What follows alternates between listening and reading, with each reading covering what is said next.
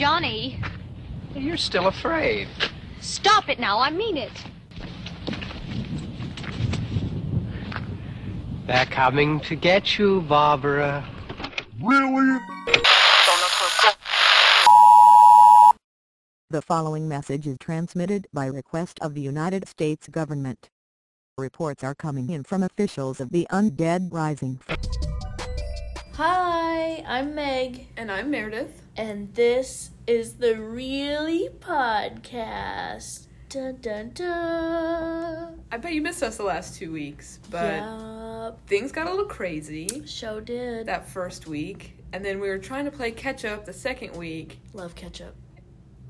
I'm not a big fan, but hey, to each their own. But hey, we're back now, and we are working on packing October full of some good stuff. 'Cause you know us, we love our horror films, we love our Octobers. And we love a good theme. Yes. So, without further ado, is that how you say it? Uh-huh. 'Cause ado is like a big hubbub. Hubbub. Because it's like much ado about nothing, you know? It's like making a mountain out of a molehill. So we're not making further ado. Let them know what it is, Megan. Tell them. Hey, this Halloween we are doing the Really Undead series. Let's do it. And Meredith, what is it? It's kind of like a COVID theme. Every Ooh. movie that we watch in some way reflects contagion or spreading something, or even in a couple of instances, quarantine. Yes, This one today, big quarantine factor. think zombies, think the undead, think Hence, bunkers? hence the name Really Undead. Yes. This title, I will say, is going to be much easier to remember than our October, Spooktober, whatever. I still don't know what it was called last year. I think that's just what it was called. Something like that. I think you yeah. actually said it word for word just then.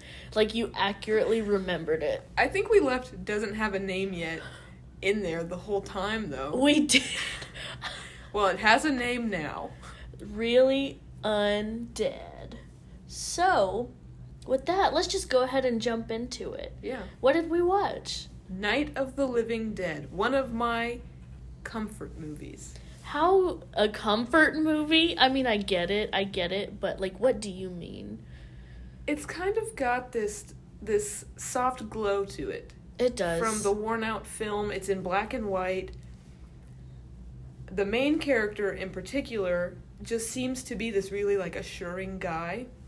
Oh yeah. Yes, he has his moments of crazy and his moments of, you know, unleashing some violence and some anger on the other characters. But for the most part, I don't know, I just feel like he's looking out for everybody. And I don't know, also just the fact that it's a cool movie and it has a lot of like impact in it. Because there's other characters. When I was in like 8th grade, I loved Barbara. I thought she was so cool. And hearing her voice too, like even her as a character is kind of comforting because she's kind of just like soft spoken, even though she's like totally unhinged. Very. But before I give too much away about the characters, let's actually talk about them in depth. Okay, so let's start off with the first people we see, which is Barbara and her brother Johnny. You thought I was going to say George. Throughout the whole movie, Megan kept calling him George, and I kept saying, who? For real. Like, I swear to God, there will be one other time where I call him George, I swear. I was about to say... It was like that video, Who Painted the Mona Lisa? Da Vinci? But Barbara and Johnny are siblings, and the film opens with them driving up to a cemetery to put a wreath on their father's grave. And they're kind of complaining because they got a late start, because Johnny, like, overslept and it's a far drive, and they just kind of generally don't want to do it, and they don't want to be there. And like any brother would do, he starts picking fun at her, saying, like, oh, they're coming to get you, Barbara. These people, they're coming to get you. And there's actually, like, a man there in the cemetery. And Barbara casually walks by Yeah, him. she says she's gonna apologize to him. Oh. And that kind of, like, starts the whole conflict. So she runs off, Johnny gets left behind, and then we're introduced to the next character, Ben, who is one of my favorite, like, horror movie heroes, just because, like, kind of like I said earlier, in light of everything that's going on, he is just so level-headed, and you just want to have so much faith in him throughout the whole movie. I mean, at least that's the way that I feel, you know? I mean, yeah, and I even mentioned to you when we were watching it, he seemed like he knew everything to do.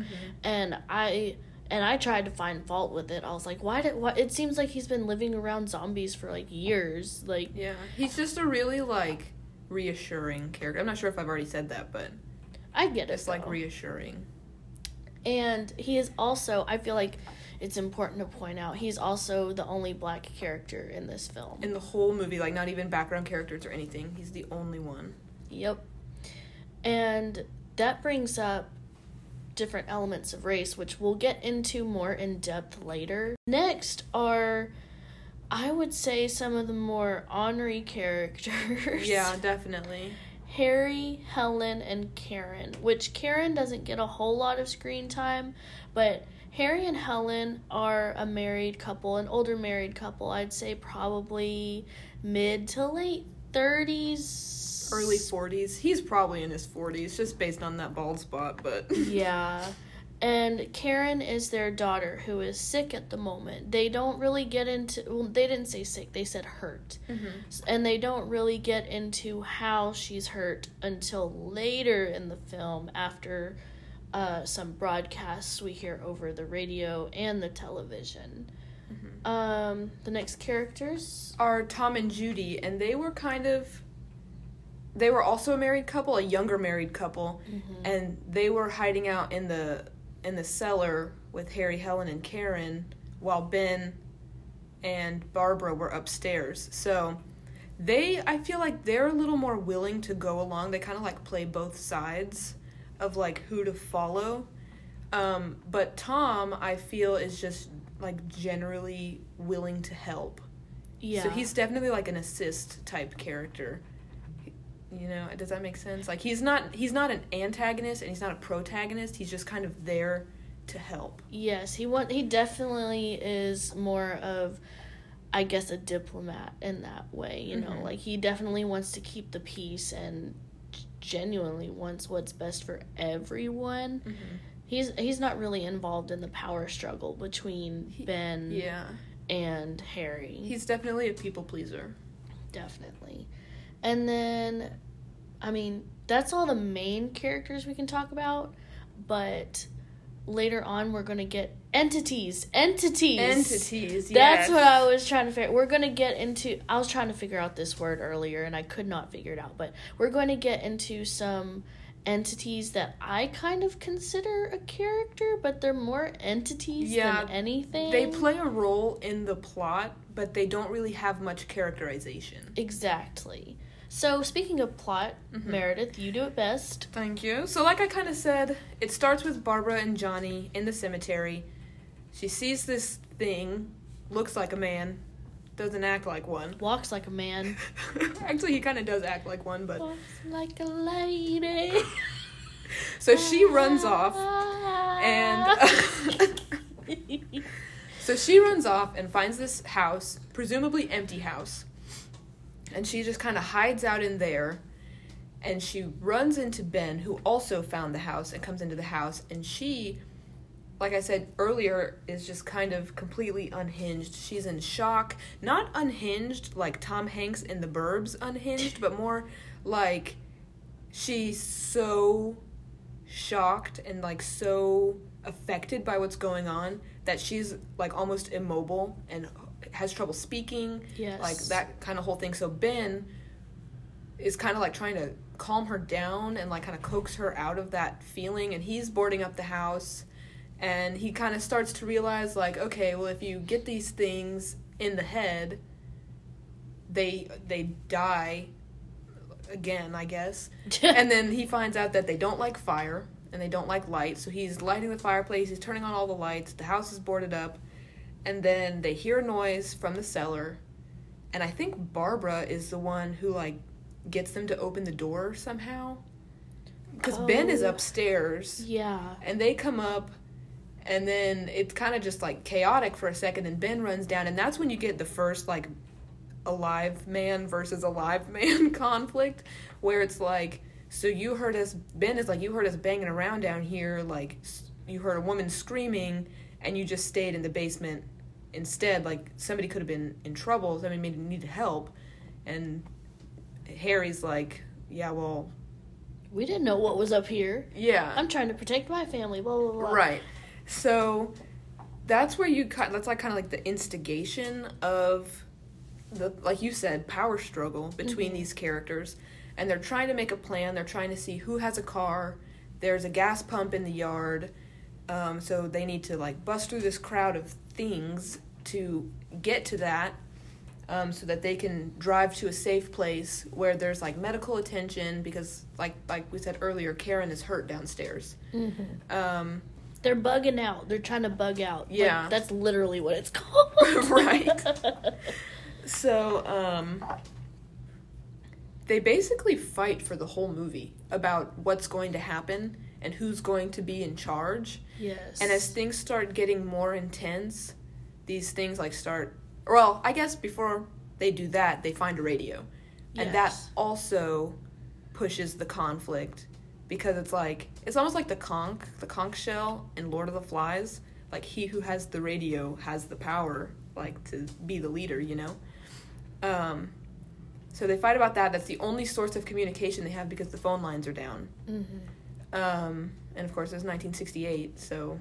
And also, it was the fact, I don't know, I know they did it with the television, but they were like, the people downstairs were like, there's a radio up there. And you're leaving us down here. And then, but there's a television downstairs, I believe, or was it upstairs? I think it was upstairs, and they brought it down. Yeah, and they were like, there was a television, and you didn't, it was just wild. It just kept growing and growing, that tension between everybody. Even, well, I think it was mostly against Harry, because it was even Harry against his wife a little bit. Right. She was like, we need to be up where we can have communication with people, because there were scheduled broadcasts, and those kind of, like, served as, like, checkpoints in the film almost, because it's like, for every, like, period of conflict, it was followed by a newscast with more information about what was going on, which kind of, like, stirred the pot a little bit more as to, like, what are the next steps we're going to take to get out of here. So then, like, kind of, I guess, towards the more, like, climactic parts of the film, the monsters start, like, getting into the house, because they create this plan. They're going to throw Molotov cocktails out of the window. They're going to make a run for it to the truck to get to the gas pump so that they can fill it up and drive away and get to safety. Well, the plan backfires horribly, and Tom and Judy, because Judy insisted on going with her husband, get pretty much exploded in the truck. Not pretty much. It is exploded. So then that fuels Harry to be like, okay, Ben, this is your fault. Yes. Where it's like, I feel like it felt like Harry was definitely the most cowardly character. Oh, definitely. Because I feel like there were some cues that he maybe missed, and, like, steps that he could have taken to help, but he didn't do it. And then now he's like, okay, well, this is Ben's fault because it was his plan. Yeah, when he probably didn't even offer a solution in the first place other than to just stay downstairs. Yeah.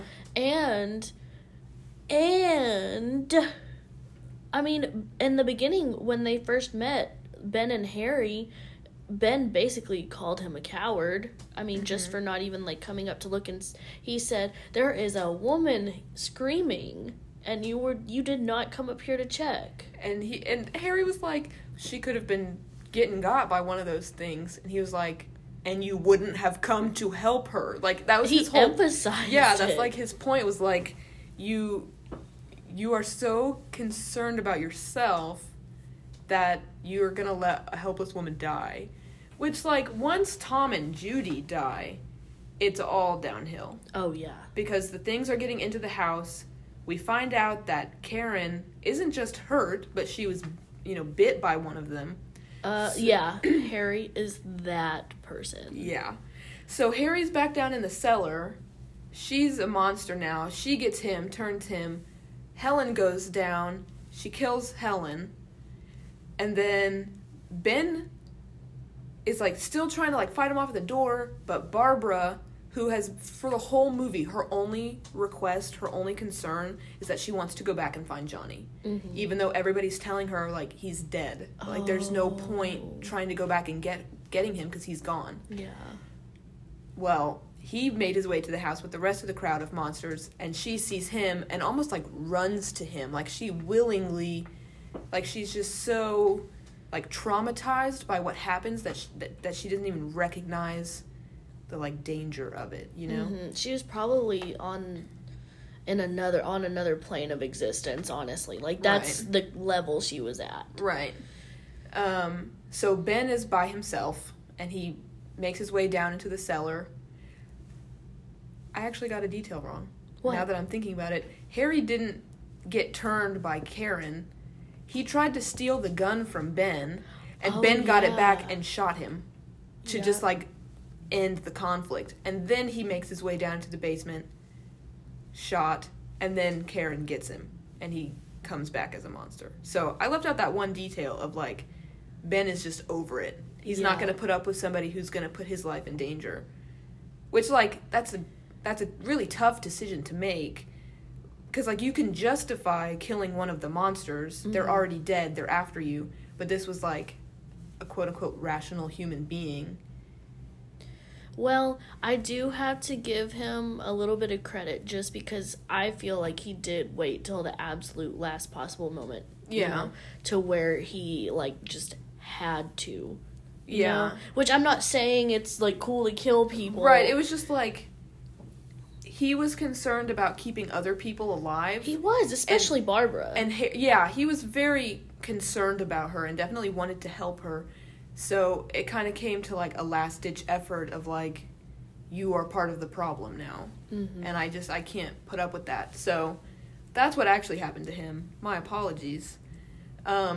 But once Ben is the last person standing, all these things are getting into the house, so he goes with Harry's plan and goes down into the cellar, boards it up, re-kills Harry and Karen, and it's kind of like an intense scene. It is. Because he's low on bullets. He doesn't know, like, how many people are down there. He doesn't know how many people are upstairs. He has nowhere to go. And you can even tell, like, physically he's emotionally conflicted. Mm-hmm. Like, he definitely didn't want to do what he did, having to re-kill them. I mean, like... Yeah. I mean, basically putting them out of their misery. Right, but, like, they have been cooped up in that house together all night through such a traumatic experience that you can definitely, like you said, see that turmoil that he's going through. Yes. That's what makes it a quarantine film. Yes. And honestly, like, that part just gave... I mean, Ben was honestly the most human one there. Absolutely. But it gave him even more humanity. That even this man that was so against him for the longest time, mm-hmm. and, like, even people... And I'm going to bring it up that during that time, they probably wouldn't have felt comfortable around because he was... a black man. Yes, and it was filmed, like, in 68, mm-hmm. so... But we'll get into more of that later. Right, but I think it definitely... He definitely had the most characterization, and he was definitely the most, like you said, human, in the way that, yes, he was the hero, and what he was doing... was helping to save people, but he wasn't a Mary Sue. He wasn't perfect. Mm. He hit Barbara so hard he knocked her out. He killed Harry point blank. So it's just like, he's very, like, he's like a mix. He's not entirely good because he's made some bad choices, but he's not bad because he had good reasons for doing them, you mm-hmm. know? And the ending of this movie is so upsetting. Because you have this government-issued, police-sanctioned militia of local townspeople who are going around finding these monsters. So when the sun comes up, they all, like, flee the house because they don't like the light. So Ben comes out of the cellar, and he goes, and he's standing in front of a window, and the militia sees him, and one of them gets an order to shoot point blank between the eyes. And although he survived the whole night, he's the only one to have survived. He could have gotten out. He's killed. On a government issue. Yep. Because they think. They think. They didn't check. Nope. They didn't check. If you notice, like, They when they think were, he's a monster. When they were making their way, like, through the fields, they weren't checking any of them. If they saw a person, they shot at them and tried to kill them. Now let's get into race and how that plays into this film. I'm gonna let you start because you know more about it. Yeah, well, I think, like, obviously, race is a very, like, noticeable element of this film, considering that Ben is the only black character in a time where a lot of people were very racist. Oh, yeah. The Civil Rights Act was only 4 years old at the time, and I you can just tell, just by looking at Harry, that he did not like Ben. Just by looking at him, you know. And, like, through that first interaction, that first conflict, Harry has it set in his heart, no matter what, Ben is wrong and he is right. That's so true. And it's like, they don't even have a conversation first. Yeah, he won't even hear him out or anything. He's dead set on he's going to be in charge, and he's not going to let anybody else, especially Ben, tell him what to do. Oh, yeah. And that makes it really difficult for Ben. Yes. And then, of course, like, the obvious issue with the ending, being killed for no reason, literally no reason. I wouldn't even call it probable cause. Because it was literally one person broad daylight shuffling around in the room. He wasn't even shuffling. I mean, yeah, that's true. That's true. He's just standing there. He was just standing there. And, like, if you can see to shoot him between the eyes, can you not see to tell that he might not be infected? Right, because we found a colorized version of the film, and the creatures, the monsters in the colorized version of the film were obviously a very sickly, pale, crusty looking. There wasn't a whole lot of special effects makeup, but you could definitely tell the difference between who was alive and who wasn't. Especially in the eyes. Yeah. And if you can see to shoot between the eyes, you can see the eyes. Right. So it's very obviously about race. Except that it isn't. And go on. George A. Romero, who made the movie, said that race was never an intention in the film. Dwayne Jones was cast as Ben simply because he was the best actor who auditioned. Race wasn't even taken into consideration, which I think almost makes the message mean more. I think so, just because it's so, like, it's relevant, but it's accidentally relevant, so when it's accidental relevance, then it's even more relevant. Yeah. Does that make, like... Yeah, I can see, I can follow that, to know what you mean. Like, that's very, what's that word, where it goes round and round, like a type of argument? Oh, like begging the claim? Something like that. I hope my professor doesn't listen to this and know that I don't know this type of fallacy. Yeah. but I mean, it's so, that one small detail is so subtle that some people still don't know that it was an accident. Even though George A. Romero said himself it was an accident. That still blows my mind. Like, the fact that it was just, like, an accidental... Like, it's just... Yeah. But it works. It works. Yeah. So, I guess we can move on to the government now. Because, I mean, they... Yeah, the three entities that we wanted to talk about. But I'll let you take the foot. On government? Well... okay.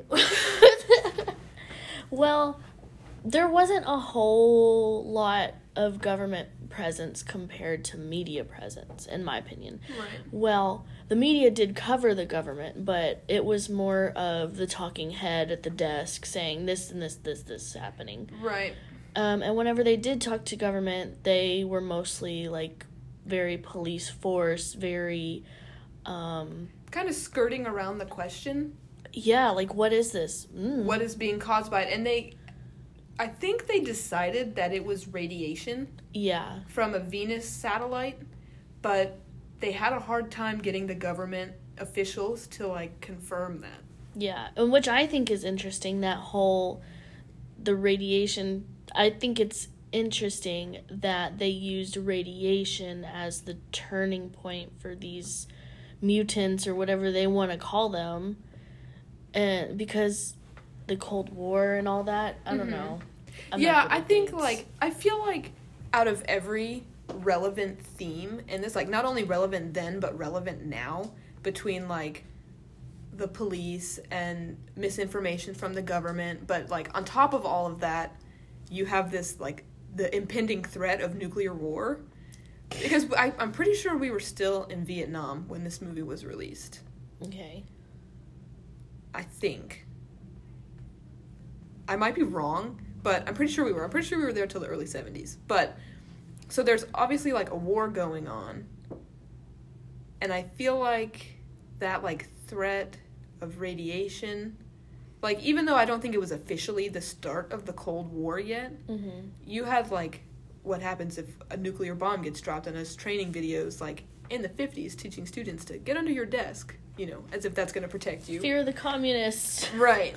So I think that's definitely, like, a palpable theme, and I think that's still even relevant now, because so many people are still afraid of Russia. Yeah. And still afraid of what they're capable of. So there's, like, this movie is just almost timeless.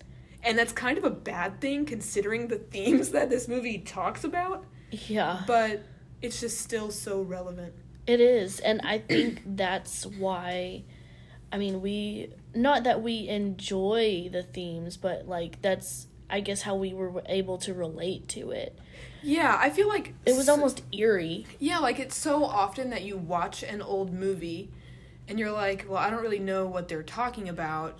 The timely references, you know, don't really make sense because our society isn't like that anymore. Mm-hmm. But, I mean, just look at the past 6 months.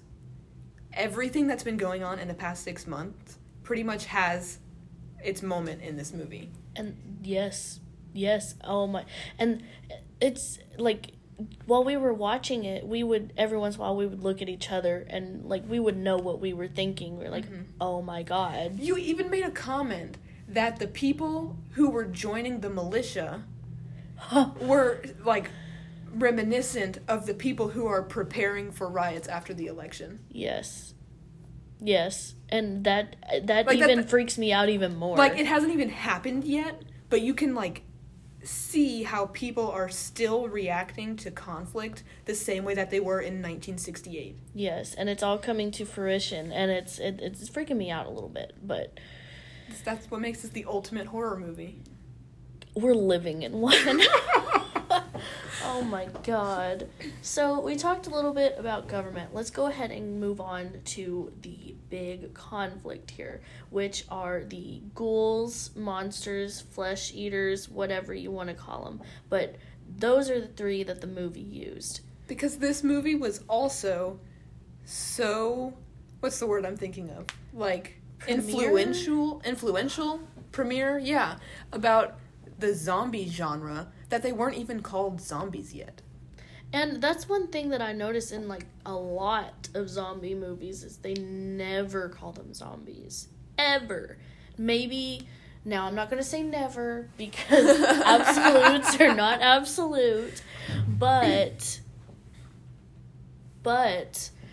you know, I've very rarely, I don't even think I've watched a zombie movie where they've said it. Now, I will say that there's a video game called Fallout, and Fallout 4, or it might have been New Vegas, they maybe, as an insult, called ghouls zombies. There's, like, a type of extra radiated person, and they look very ghoulish, very zombie-like, but as like a slur they call them zombies, but and really they're called ghouls. So that's really the only time I've ever heard them called zombies, or maybe like in Shaun of the Dead, you know. Right. Satire, I feel like, is more willing to use the term zombie, but films like this and other like legitimate zombie movies tend to like stray away from that terminology. Legitimate and zombie movie to me just shouldn't go together. I swear, I feel like I dislike every zombie movie I watch, except I liked Last Night's though, but I think it's just because it made that staple. Yeah. You know, like that's where I give it its credit. Right. Also, fun fact, we watched this movie on October 1st, which was the anniversary of the release of the film. So, we did actually move the schedule around a little bit to fit that in there, but kind of a cool little tidbit. Happy birthday, Night of the Living Dead. Yes, happy birthday. And wasn't it also Texas Chainsaw Massacre? Its official release date was October 1st. It premiered in Austin, Texas. Wow. Which was like kind of the area it was filmed in. But if you want to know more about that movie, check out our previous episode, and by previous I mean a long time ago. Home decor life hacks with Leatherface. That's exactly the title. Yes. So, and I, like, just to recap, yeah, that whole they don't say the word zombie is interesting to me. I'm wondering when that term was, like, I know it was probably created, like, way before, but, like, why didn't they say it? Or what made people start calling them zombies? That's something that I probably need to look into. Or I'd be interested in looking into. I think I did read about it a little bit. Okay. I think the, like, culture that he drew from was somewhere in the Caribbean. Maybe, I want to say Haiti, but I could definitely be wrong. But it was a culture kind of, like, in that area. And he kind of, like, pulled the idea of, like, living dead and all that. But I'm sure he's not the sole inventor of zombies. It's just something that he kind of was able to capitalize on in the film industry. Oh, yeah, definitely. Let's go ahead and move on to the importance of media in this film. And this is something I love to talk about. I actually did a blog post about this, so if you can find our Twitter, which we'll plug at the end of the episode, through that you can find my Twitter, where you can find my blog. That's just kind of like a side gig. But media is very important in this movie, and it kind of marks a turning point in the way horror movies are presented. Because if you take an earlier film like Psycho, you have the characters experiencing the events of the movie, and then it ends with like a wrap up from some kind of like authority figure saying, okay, this is everything that just happened. Almost as a way to let the audience know in case there was something they missed. This movie is different because when it ends, it's just photography of the militia entering the house and Ben dead on the floor and the credits roll and that's it.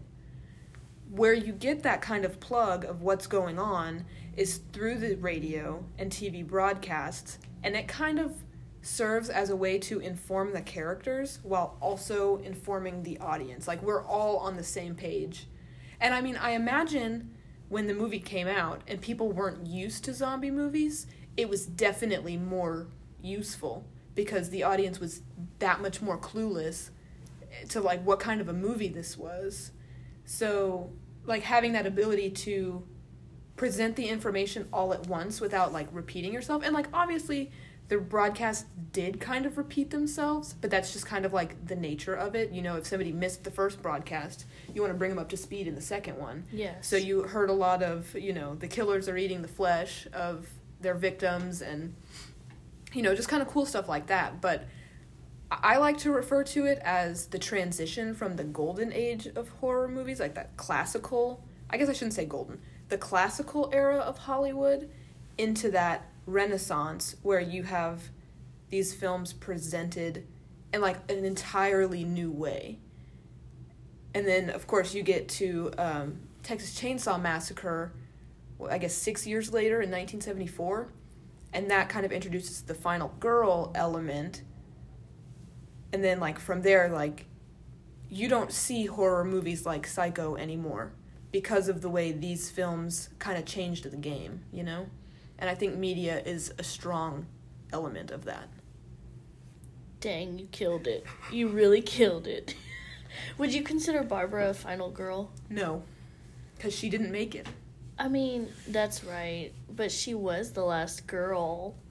But she wasn't the last character. She wasn't the survivor. There is no final anybody in this film, because everybody dies. That's true. Mm-mm-mm. I would feel bad about spoiling, but it came out in 1968. Come on, people, catch up. So, I came up with a little game last night that kind of correlates to the media, and we're part of the media too, so Right. we kind of, well, we've never really done broadcast. We've written some broadcast stuff. We've sat behind a broadcast desk. Yes. Yes. So, the game is, well, there's not a whole bunch of rules, but just impromptu make up your own zombie broadcast, like how you as a reporter would tell the masses what's going on. Bonus points if you can do a transatlantic accent, which I cannot. Oh god.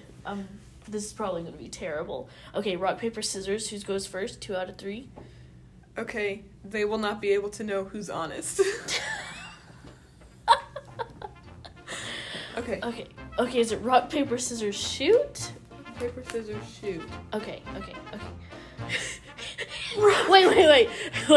The person who wins Let's gets just to do go one first? round. Oh god. And the person who wins gets to pick who goes first. Oh my god. Okay. Rock, paper, scissors, shoot.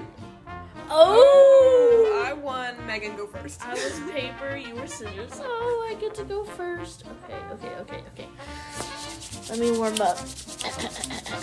Oh, I've scooped you. This just in. We've received Oh, keep going. We've received word from the White House that there has been a leak from the nuclear radiation center located in, I believe Washington State. And I don't think was on that teleprompter, ma'am.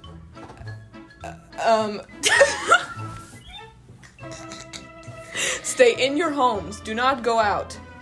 Nothing is worth risking your life against these creatures. We will update later when we have more information. Stay tuned for our following broadcast in an hour. Signing off. All right. If any radio TV professors from any institution anywhere hear this, I am so sorry. That is not my major.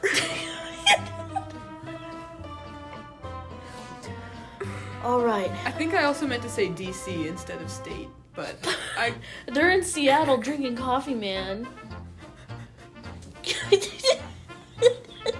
I mean, they do have the zombie frap at Starbucks around Halloween time. Oh, I guess that's true. It's disgusting. It looks disgusting. It was disgusting. Okay. Whew, my turn. I don't believe that's on the teleprompter either. I just flipped Meredith off. Okay.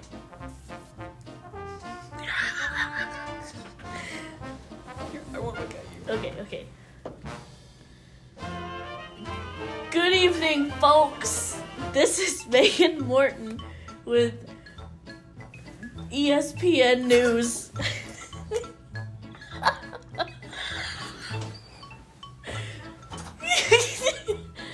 I don't know why. Today is sports.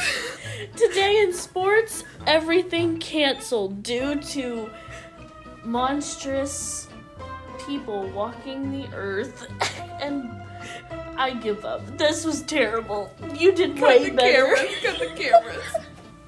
I write. Cut to commercial. Okay, no.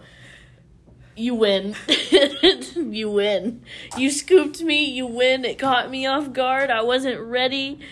When I told you don't plan ahead, I did not plan ahead. I didn't either. And I know, because you don't cheat, because you're a good person. But I just did terrible. That was bad. Zombie sports. I don't know. ESPN Like, were the only letters I could think I'm surprised neither of us said WKRP. I wanted to avoid it. I was this close to saying it. It probably would have made me focus a little bit more if I said WKRP. This is Meredith with WKRP. WACK. Whack! With WKRP, the turkey drop has been canceled due to a growing population of humanoid killers who are eating their victims. I wish they could have seen your face. Killers. More at 8. 8 what? Brains. That was good. Thanks. That was good. Thanks. I redeemed myself. Let's pull back in, because there's one other, maybe more after that, don't know, but another important topic that we have to get into talking about, which is women. We always talk about women. Because I feel like women are just such a staple of the horror genre. If you think about it, it's one of the only genres that is expressly about women taking care of themselves. Yes. Or, like, them just being treated awfully, horribly. Right. I feel like it depicts the struggle of women better than a rom-com or a drama. Because a lot of those are still, even though they're about women, they're still centered around men. Yeah, because, I mean, like, what other gender experiences more, I guess... Well, I listen to a lot of true crime, and majority of the victims are women, especially serial killers. So to put that type of thing in a movie, and I'm not saying necessarily that the zombies or whatever are serial killers, but to have that impending threat, like, a lot of women feel like they can't go and walk out at night because it's dangerous. So to have that impending threat on everybody, but especially the woman, like, it's very relatable in that sense to have something potentially looming over your shoulder. And that can especially go back to movies like Scream. Definitely. Any, I guess, thriller like that where there's a serial killer, you know? Even, like we mentioned Psycho earlier, even that movie is centered around Janet Leigh's character and how she's escaping her job and she finds herself in that dangerous situation. She's pretty much, like, I'm pretty sure the only on-screen kill in the film. Like, she's the only, like, that scene in the shower is, like, you know what I'm trying to say? Yeah, and then... I don't know if I know what I'm trying to say, but as long as you do. No. And then even with Jamie Lee Curtis. In Halloween, right. Yeah, she always had that impending stalker man. And nobody wanted to believe her. Oh my god, we just made the connection. We've got the minds of masterminds, y'all. We're just creative like that. But... and I mean, okay, to get even more deeper into the film specifically, you mentioned the roles of women in this film. Right, because although this is a very, like, forward-thinking film... It really is. The gender divide is still behind the times. You have the men who are doing all of the heavy lifting, who are trying to take care of the women, and they're giving tasks to the women that are just sit here, find some sheets, cut them up, which is, you know, almost symbolic of, like, sewing and housework. And you have, you know, stay with the kid downstairs, or at one point, and it was a heartfelt moment between Tom and Judy, but he was like, can you just smile for me? Like, and, like, yes, it is sweet in that he's trying to cheer his wife up by, like, relating to an earlier, like, part of their relationship. But on, like, a bigger picture scale, the world is ending, and she's being told to just smile. And I feel like, it's almost cringy. Yeah. Like, I feel like about half of the people who watch that would be like, oh, that's so nice, and take it at face value, while the other half, women, would be like, ugh. Because if you've ever had somebody tell you to smile, it's usually in that sense of, like, I want you to look prettier, so I want you to smile. Like, oh, smile, it's not all that bad. Or, people would like you more if you smiled. Like, I'll punch you in the throat, stupid. Like. And then you had pointed out a part in the film where it almost passed the Bechdel test. Yes, and I believe it was whenever it was Harry's wife. What's her name? I'm so sorry. They don't mention names a whole lot in this movie. Harry and Helen. So, Helen and... Yeah, think about that for a second. You have Ben, Harry, and Tom all being thrown around. How many times do you hear them say Barbara, Helen, or Karen? Rarely. Life is but a dream. But Helen and I believe... And Barbara. Yeah, they were talking. Kind of. Barbara wasn't. Yeah. But Helen was trying to have that interaction with her, trying to have a conversation with her. Yeah.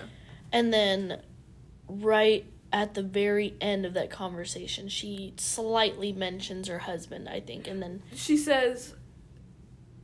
The guys, or the men, or something. Or I'm sorry about your brother, or something along those lines, where it wasn't a true conversation that would qualify for the Bechdel test because a man was brought up into it. Mm-hmm. And then even right after that, the dudes just come up running. Yeah. And, like, I wanted it to pass so bad because it was just so close. It was right there. Oh, there was another time where I was watching and it was really close, but I don't really remember. It was, like, slight because there's not a whole lot of... They have a lot of screen time, but not dialogue. Yeah, there's almost just not a lot of depth to them. Well, surprise. Right? But I feel like in that sense, this horror movie isn't necessarily women-centric like other ones are, because it's still... Like, it's kind of like rom-com about women, where it still doesn't pass the Bechdel test because it's still about women and their relationship with men. Mm-hmm. And plus, Ben was the main character. Yeah. Even though it opens on Barbara, I think that, like, shift is cool. Definitely. And then, also, one thing that I want to mention that I didn't... Well, you kind of mentioned about how she, like, runs and then grips on something. Oh, yeah. She runs, like 10 yards and then, like, throws herself against a tree or a grave or the corner of the house or whatever. It's very dramatic. Yes, but, like, more into that is dying beautifully, I guess. How women always have to come off as beautiful. Like, the way she was running and then flinging herself against the wall. She still looked very, I guess... Like, she looked disheveled, but not disheveled enough to where it would be, like, realistic, you know? Yeah. And her hair was perfect through the whole movie. Yes, and she was just... And the only part of her outfit that got messed up was that she lost her shoes in the yard while she was running. Yep. And even Helen, she was very beautiful. Like... You made the comment, how did she end up with Harry? Because she's so beautiful and he... looks like a racist. Mm-hmm. And then even Judy. Judy is, like, probably the prettiest person in the film. Mm-hmm. And she has what, 2 lines? Yeah, the least lines. The least, like... I don't want to say purpose, because obviously every character serves a purpose. But I feel like not a whole lot would have changed if she was taken out of the film. Yeah. I feel like she was a model who was trying to get more... limelight to be more famous, and that's how she got that gig, or one of the reasons, you know, because she looked like a model, like she really did, and I feel like that's probably one of the reasons why she got that gig. Not necessarily because she looked that way, but that was like her mode of trying to get. So talking about that, let's go ahead and get into our thoughts. What'd you think? We know what you think. Well, yeah, obviously I really like it. I think I really like, everything about it, obviously, but the character dynamic, I think, is one of the things that stands out to me the most, just because you have super angry Harry taking out his frustration and his hatred against Ben, who pretty much just, like, takes it in the whole film until he just can't do it anymore for safety. And I think that's just such... Like, I know that it's been in other films, but I struggle to name one off the top of my head. Yeah. And I think, like, obviously I mentioned earlier that when I was younger and I first saw this movie, I really liked Barbara. Because I don't want to say she's, like, the blueprint for the final girl, but you can definitely see... She walked. Yeah, she walked so Sally Hardesty could run. Yep. Without losing her shoes. But yeah, I just, like, generally, overall, I really like this movie and the, like, emotion and the thoughts that it provokes, because there's so much packed into it, all under the guise, the symbolism of there's a zombie apocalypse starting. And as for my thoughts, I mean, I liked it. On Letterboxd, I did put it at a 3, but then this morning I was thinking maybe I should put it to 4. I don't know, maybe 3.5. Maybe I'll give it a 3.5. That's initially what I gave it, but after, like, just thinking about it more, I bumped it up to 4. Yeah. So I would give it 4. Oh my god, I forgot we did this. Oh. Go ahead. Okay. 3.5 yellow shoes out of 5. And we know they're yellow because we found the colorized version. And I would say 4 flower wreaths out of 5. Ooh, yes, I like it. But, like, I think if you just like horror in general, this is you have to see it. Like, yeah. It made me cringe, like, genuinely. I wasn't expecting it because it wasn't, like, I never expect much from older horror movies. Because a lot of it doesn't translate. Yeah, and, like, you just, either the effects are just weird. Or the content itself. Like, we've progressed to where we can watch old things and know, like, what that person just said is wrong. Mm-hmm. The actions that this person is doing is wrong. It's just not socially acceptable anymore. But I feel like a majority of this film is subtle enough to where it's still stuff like that happens now. Yeah. Period. People might not want to admit that it happens now, but it does. Definitely. And it's crazy, the parallels. Like, please watch it. Like, please. Yeah, even if you're not a horror movie fan, this film is not graphic. There's a couple of instances where there's, like, a flash or a small sequence of, like, flesh being torn apart. But Megan made the point, it just looks like a turkey leg. It really does look like a turkey leg. So it's mild, it's palatable. So if you're, like, interested in kind of, like, seeing those parallels and, like, making those connections to what's going on today, this is definitely a good movie to do it with. And there are multiple different versions on YouTube, so there's literally no excuse not to watch it. Exactly. Free. All right, let's pack it up. All right, so definitely contact us on our social media. What do we have? Got Twitter, Instagram, email. Follow us on Letterboxd. Yes. We can plug our letterboxes on our Twitter. Yes, we will. I'm trying to get out of the habit of just logging everything, even that I've rewatched. I think in there it's like, you've logged Head 5 times. Oh my god. Like, maybe I should, or maybe The Graduate 5 times. I don't know, but I'm trying to just do first watches or things I haven't logged before. So if you scroll too far back, you'll just see repeats of the same thing. I find something new to say about a movie every time. And I'm a Letterboxd baby, so... Brand new. Brand spanking new. I finally got her to do it. She did after what? A year. Yeah. All right, and just in case you don't remember how to spell our... You have to do a Halloween remix. Oh, Jesus. Reelypodcast. That was supposed to be spooky, scary I heard skeletons. That. Thank you. I heard a little bit. Thank you. Toward the end, it kind of filtered off. Yeah. But yeah. We'll work on it. Yeah, we got this. We'll workshop that.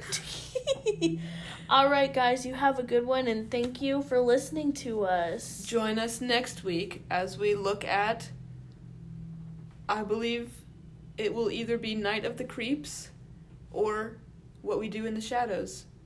I don't remember the order that we decided those on, but I feel like it might be Night of the Creeps. I feel like it's What We Do in the Shadows. We'll put a poll on Twitter. Which one do you want to see first? Ooh! Okay, guys, y'all have a good one. Bye! Bye.